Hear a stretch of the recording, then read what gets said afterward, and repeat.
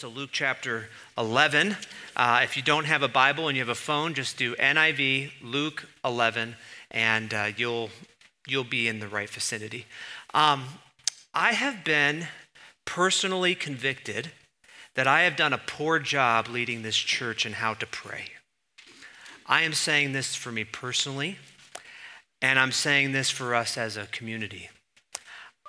I want to follow the command of Romans 12. Be joyful in hope. Be patient in affliction. Be faithful in prayer. Or Colossians 2. Devote yourself or be faithful to prayer. Be watchful. Be thankful. What God wants to draw all of us into is not a prayer life that is driven by crisis and by when you eat. And this morning I want to push you. Eugene Peterson, who was from Kalispell, once wrote that our habit is to talk about God, not talk to him. How many of you have been to a prayer meeting that is 50 minutes of prayer requests and 4 minutes of prayer? You know what I'm talking about. How many of you Christians have been in community groups where you're like, oh shoot, let's do prayer requests, and then we're out of time, we can't pray? We talk about God. We do not talk to him. 1806, 5 Williams College students take shelter from a thunderstorm in a haystack, and they begin to pray for world missions. These 5 students were wealthy, busy, not graduated, and sparked the greatest missions revival in the history of the church. 5 of them in a haystack in a thunderstorm. There was the businessman revival of 1857, 1858. Jeremiah Lampier, a neighborhood missionary to poor migrants in New York, was working out of North Dutch Church, and he became burdened for the conditions of the church. So in September of that year, he asked people to gather to pray for a noon-hour prayer meeting at North Dutch Church. The first meeting, no one was there for the first 30 minutes. Some of you probably know what this is like. And then 30 minutes in, 4 people came. Okay, we got 4. A couple weeks later, there were 20. A couple weeks later, there were 30. A couple weeks later, there were 100 and 200. And then by April in New York City, 10,000 people were praying at noon every single day of the week. The convicting work of God's Spirit was so strong in New York City that people would be coming in on ships and they would feel, without knowing what was going on, some sort of convicting power to the point where pastors were called out to the ships to minister to people. Could you just imagine this summer as everyone floods into Bozeman for their family vacation, that God reroutes them to an absolute conviction and they don't even know why? Some of you know the name Billy Graham, probably the most famous evangelist in church history. My friend once went over to his mentor's house, and to his great surprise, his mentor, Ken Concert, and Billy Graham were laying on the floor, face down, crying, praying. The battle for prayer is not a battle against prayerlessness. It's a battle over unbelief. Your unbelief, my unbelief. It's a battle over cynicism. It's a battle over secularism. To not pray is to express that you've got this. You can do it. You got up this morning. I can do it. I can drive on down the roads, whether they're good or bad. I got this. It is the practical sign that you can live without God. School, no problem. Hobbies, I got this. Finding a spouse, no problem, sort of. Travel, maybe you drop one prayer in there every once in a while. Travel, you got this. Work, I can do it. Kids, oh man, it's okay. I can do it. The prayerless life is a battle against atheism. Your own atheism. And so now the parable from Luke. Parables are not allegory. When you read this parable, you're not reading it as, and then this person is God, and then this person is me, and then I identify over here. Parables have one point, and it emphasizes one point. So don't get all lost in, it's this and it's that, and oh no, I'm lost. And so maybe just let me retell it in a modern sense, and then we'll come back to it. Let's say it's July 4th, and You've had a party at your house. You are exhausted. You have broken every Bozeman ordinance on fireworks, and you have blown off 10,000 fireworks at your house. You have fired up your hot tub because your friends are coming over. It's 30 degrees on July 4th at night. Feels so good. You've given twirlers to all the kids. You have singed the grass. You have smoked brisket, and you have had hot dogs, and you've had hamburgers, and your friends ate everything, and then they left the trash out. So now you're cleaning up, saying to yourself, why didn't anyone help me? And you begin to clean up the disaster. You go to bed, and then the door knocks. And they're knocking on the door, and they're saying, hey, my friends in Butte's house burnt down because of fireworks, and their cell phones were out for some reason. They need food. I don't have any. The stores are closed. They're going to stay with me. So you decide, okay, what am I going to do? I'm stuck. My neighbors come over to me. They want me to give them stuff. I don't have anything to give them. I'm tired, but they keep knocking on the door. They expect you to come to the door. You don't want to come to the door. They're worried you're going to come out with a shotgun. We're in Montana. You're knocking on the door at midnight. You're going to die if you keep doing this. And then through the Ring camera, outside your door you go, dude, why are you knocking on my door? Because I need food for my friend. They're at my house. And you take the Doritos bag and you throw it out the window. End of story. And then Jesus says, I tell you, even though you will not get up and give you the bread because of friendship, yet because your shameless audacity, he will surely get up and give you as much as you need. And here's point one, shameless audacity. That's the key word in the text. Your Bibles might have the word boldness. The NIV is trying to capture it a little better because the word has something to do with being shameless in your approach. Like all the walls are down. So shameless audacity. So go back through the text now. Suppose you have a friend and you go to him at midnight and say, friend, lend me 3 loaves of bread. A friend of mine is on a journey, has come to me, and I have no food. So it's midnight in the Middle East in the first century. There's no electricity. And your neighbor lives in a 1-room house. He is there sleeping with his family. Who are you going to wake up if you knock on his door? That's right. Everyone, there's a little give and take here. We're almost charismatic. Okay, listen. So you're going to wake up mom, which is mistake number 1. Because you have woken up children, that's mistake number 2. Suppose the man inside, verse 7 says, don't bother me. The door is locked, the children and I are in bed. Yeah. I get up. I can't get up and give you anything. So the person doesn't want to get up. It's midnight, but you're stuck. Your friend has come over and you don't have food. You don't just, this person is not just asking for 1 loaf. This person is asking for 3 loaves. So it's not like a small little request. You only need 1 loaf, dude, but he's asking for 3. Why? Because bread is utensil. It's the fork. It's the spoon. You need bread to eat. And so he's like, do you have any leftover bread? I need it because friends have come over. Now, as you read this story in the Old Testament, what is one of the main themes of how God's people should treat others? With hospitality. Doesn't matter if it's God's people, doesn't matter if it's a stranger, doesn't matter if it's a sojourner, you help out. And so the cultural expectation is, if you come over, I serve you. If you come over, I serve you. And if I don't serve you, you haven't put me out, I'm putting you out. And so you come over to my house and I go, no, I don't have food. I'm going to put him out. I'm not the one upset. It's midnight. I now have to go to my neighbor and say, I need help. But the neighbor doesn't want to wake up.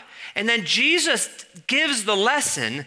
If the grouchy friend will throw the Doritos bag out the window at your persistence, certainly God will do even better. It reminds me of Hebrews 10. Shameless audacity. Therefore, brothers and sisters, since we have confidence to enter the most holy place by the blood of Jesus, by a new and living way opened up for us through the curtain that is his body. And since we have a great high priest over the house of God, let us draw near to God with sincere hearts and with full assurance that faith brings, having our hearts sprinkled, and he's cleansed us from a guilty conscience, and having our bodies washed with pure water. Before Christ, the temple was the separation place. Everywhere you would go, don't go here, don't go here, don't go here. And in the middle of that temple is the Holy of Holies with this 60-foot curtain that is almost soundproof. And no one goes into the Holy of Holies except the high priest once a year, who fears God might even kill him. And now the author of Hebrews says, do you see the curtain that is the wall of separation? That thing has been torn in half, the body of Christ. And now you, Christian, can walk into the presence of God that was once feared and ask whatever you want. You can enter with confidence. You can enter not concerned. You can answer like if a kid would just walk into my office when my door's closed sometimes. It happens all the time. No adult in this room, well, actually that's not true. Most of you are smart. And you knock on the door, you're nice, you look in my office and you say, oh, Darren's doing something. The kids in this church, what do? They open the door and walk in. They don't ask permission. You walk in to the Holy of Holies with confidence. So back to Luke 11, Jesus says these famous words, ask and it will be given to you. Seek and you will find. Knock and the door will be opened. For everyone who asks receives, the one who seeks finds, the one who knocks the door will be open. Ask, seek, knock. That's order of intensity. And the way the verbs work, it's you keep asking, you keep seeking, you keep knocking. You know this, like you've asked for things politely. And then, okay, I didn't get it. So then you're seeking out answers and you go and you search it out. And then as you're going to your neighbor's house, you start doing this. You ever see this in scripture? Just constant. Lord, think of Hannah, 1 Samuel 1, 12 through 17. She kept on praying to the Lord. Eli observed her mouth. Hannah's praying in her heart, and her lips are moving, but her voice is not heard. Eli thought that she was drunk. Think of how intense your prayer has to be to think she's drunk. How long are you going to stay drunk? Put away your wine. Not so, my Lord, Hannah replied. I'm a woman who's deeply troubled. I'm not drinking beer and wine. I'm pouring out my soul. Eli's like, oh, go in peace. May God grant. That's legit intensity. And she's doing it in a public place. I say that because our culture teaches maybe 1 or 2 tears are allowed at funerals, but that's about it. You can't have emotion here. This is public. Hannah wouldn't fit in. Or Ezra. What does Ezra say? Then in the evening sacrifice, I rose in myself abasement with my tunic and cloak torn, and I fell on my knees, and I stretched out my hands, and I prayed to God. That's knocking. Is this getting annoying yet? This is the image. Epaphras, Colossians 4. How long will he go?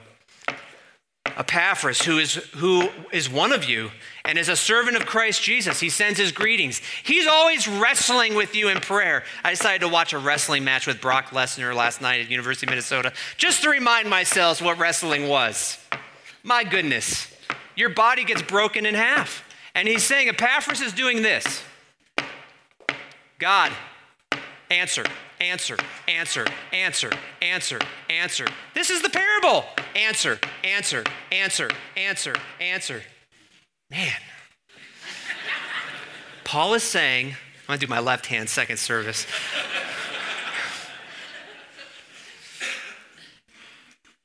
Paul is talking about bloody knuckled pounding on doors in our approach to God. Does that feel silly? Does that feel like the way we're taught to pray? You know, it's like, let's all gather to pray. Make sure your hands are right. Every eye closed, every heart, whatever it is, opened. How are you doing? Are you pounding the door? Would you say our church is? Paul Miller, author of The Praying Church, who has deeply convicted me. You know, be careful what your pastor reads. You're going to hear about it.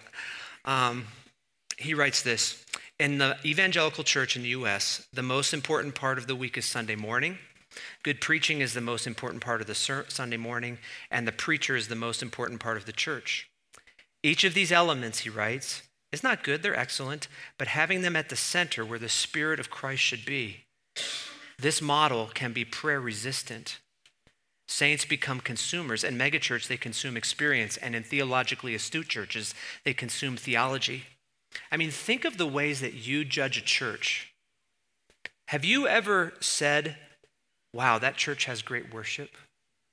What most people mean is the band was good. I don't know if the church was singing, but the production was great.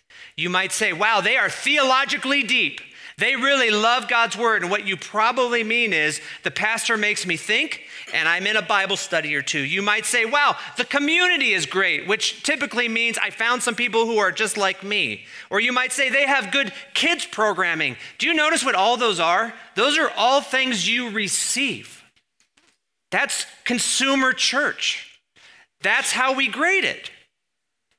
Have you ever graded a church and said something like, they pray as if God might actually be listening? Have you ever said that about any church?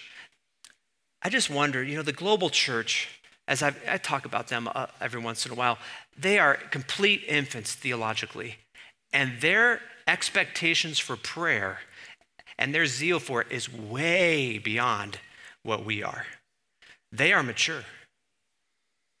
An Indian evangelist described his first experience at an American, you can imagine how this is going to go, prayer meeting.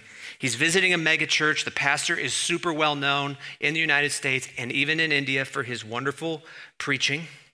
And in the service, with 3,000 people, the pastor says, I am burdened to pray, so we are going to pray tonight. And the evangelist was like, we're praying tonight, because that means we're going to be together all night, and we're going to pray. And so he found out it was at 7, so he decided to get early at the chapel with 500 seats in order to make sure he had a seat. And then at 7, no one was there. And at 7:15, no one was there. And he walked out of the room. He looked at, yes, this is the right chapel. There's 500 seats. This is the right place. 7:30, 2 people walk in, 3 people. They're chatting about sports and the weather. So they're probably men, okay? And then here comes the leader, 7:45. They pray for 5 minutes and they all leave. And the evangelist pastor thinks, what was so heavy on the heart of the senior pastor? He's not even here. Prayer was window dressing. I was once at a prayer meeting for an Eritrean church in Greece. The woman stood up in the room. I'd say the majority of the church was there. And she admonishes us from Ephesians 5, wake up.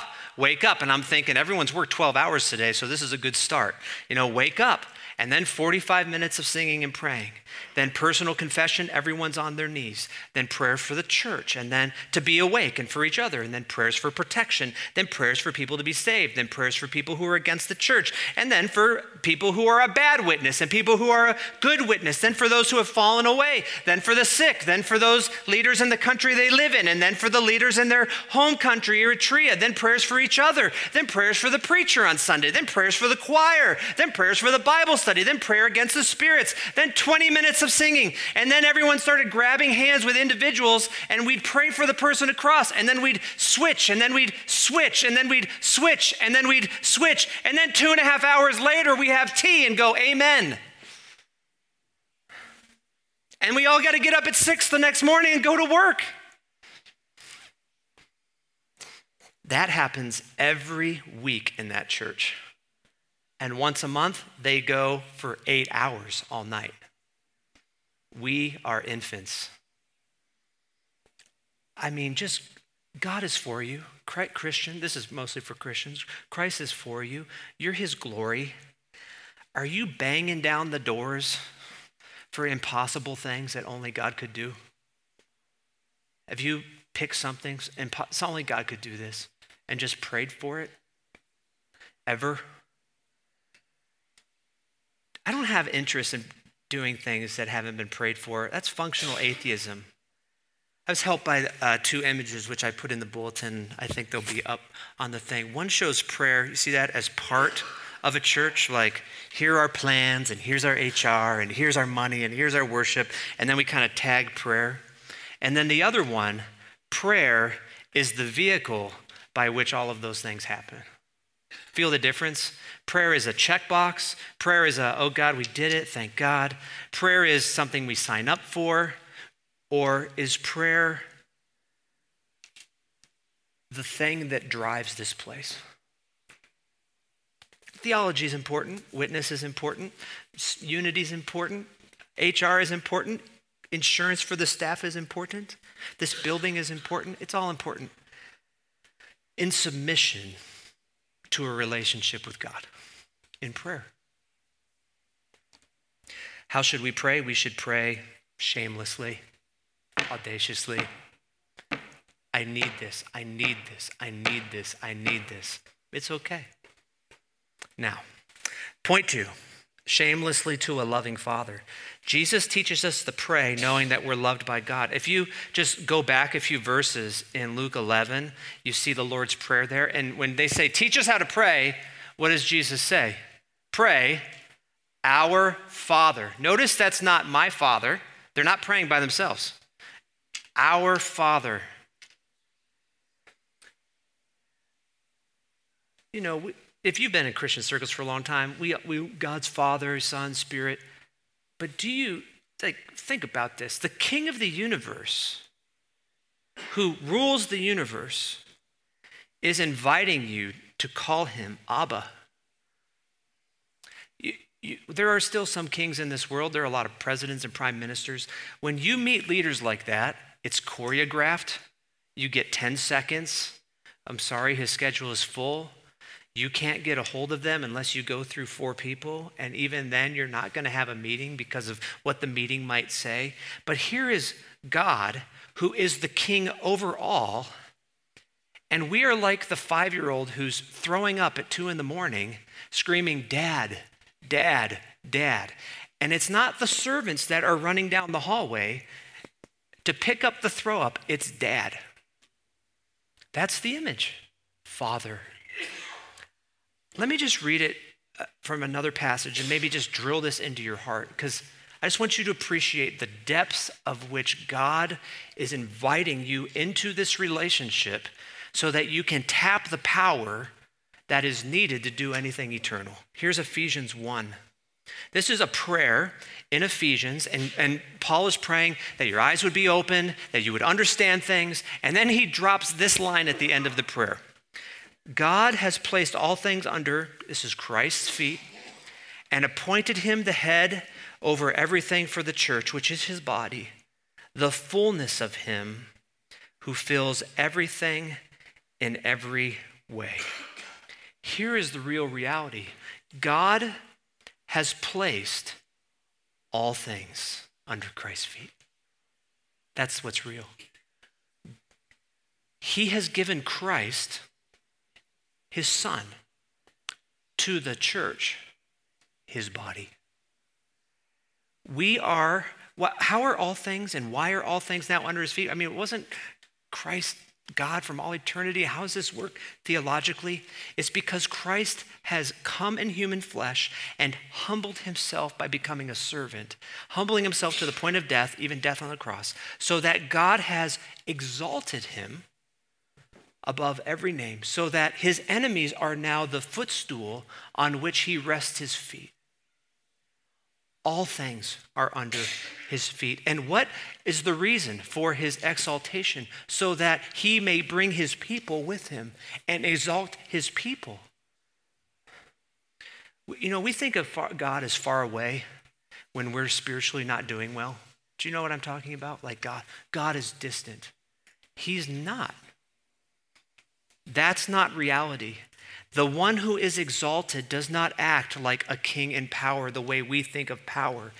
The one on the throne sympathizes with us. He is our brother. He has experienced everything we will experience. He has been tempted like us. This is what reality is. Christ in heaven is moved by our struggles more than anyone else we know. If you have the sad privilege of setting up a Caring Bridge site for yourself or for a family member so everyone can be updated, no one on that list will be as moved for your suffering as Christ is. Look at verse 22. God gave him to the church. He gave him to the church to be our head. He is the head over the church. We are his body. We are united with him. The connection is unbreakable. He sits on the throne, we will sit. He experiences joy, we will experience joy. He will not leave us behind. We are his greatest concern. And there are people who hate him and hate us.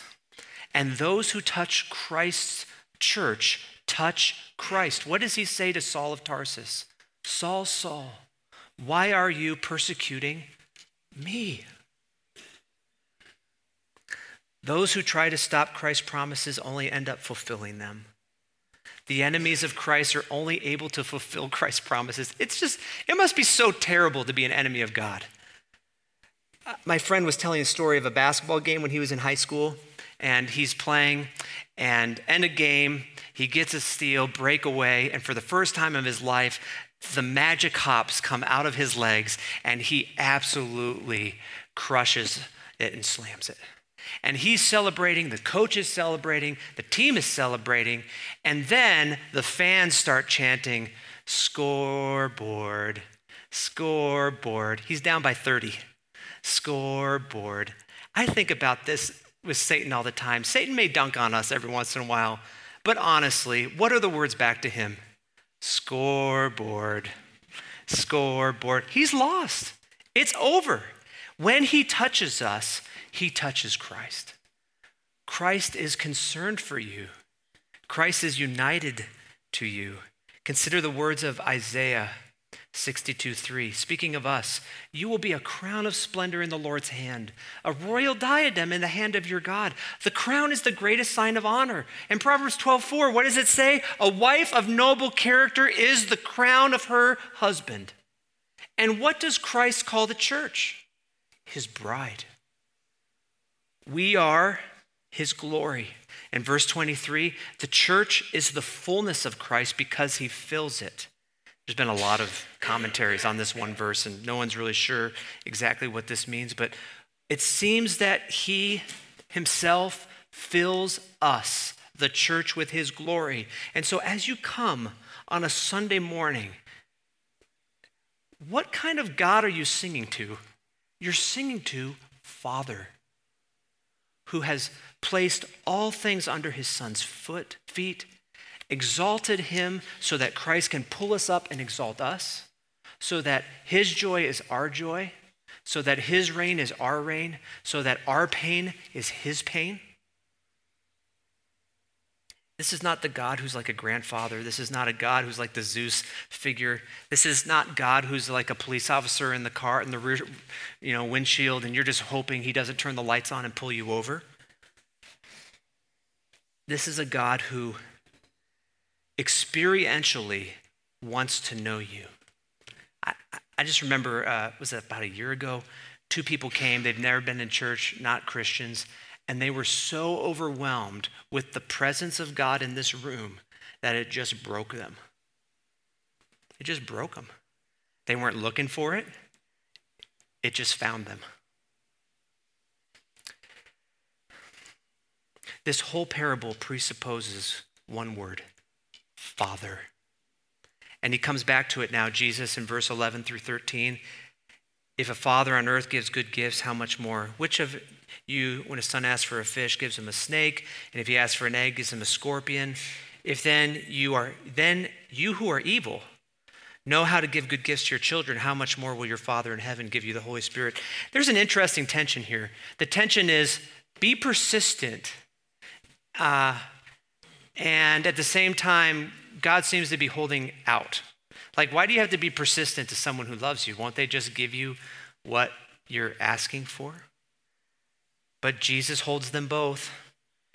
God wants to give you a good gift. He's not begrudgingly giving you anything. He's for you, and yet he wants you to be persistent, banging on the door. And then he goes to this terrible image. And dads, you think about gifts. I mean, most dads think about gifts for about 10 seconds, and then they move on while your wife is in the corner, like coming up with some story, how they all weave together some magical tapestry of gifts.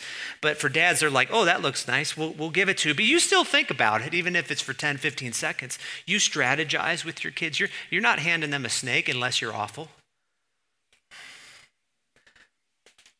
Jesus drops, if you then who are evil.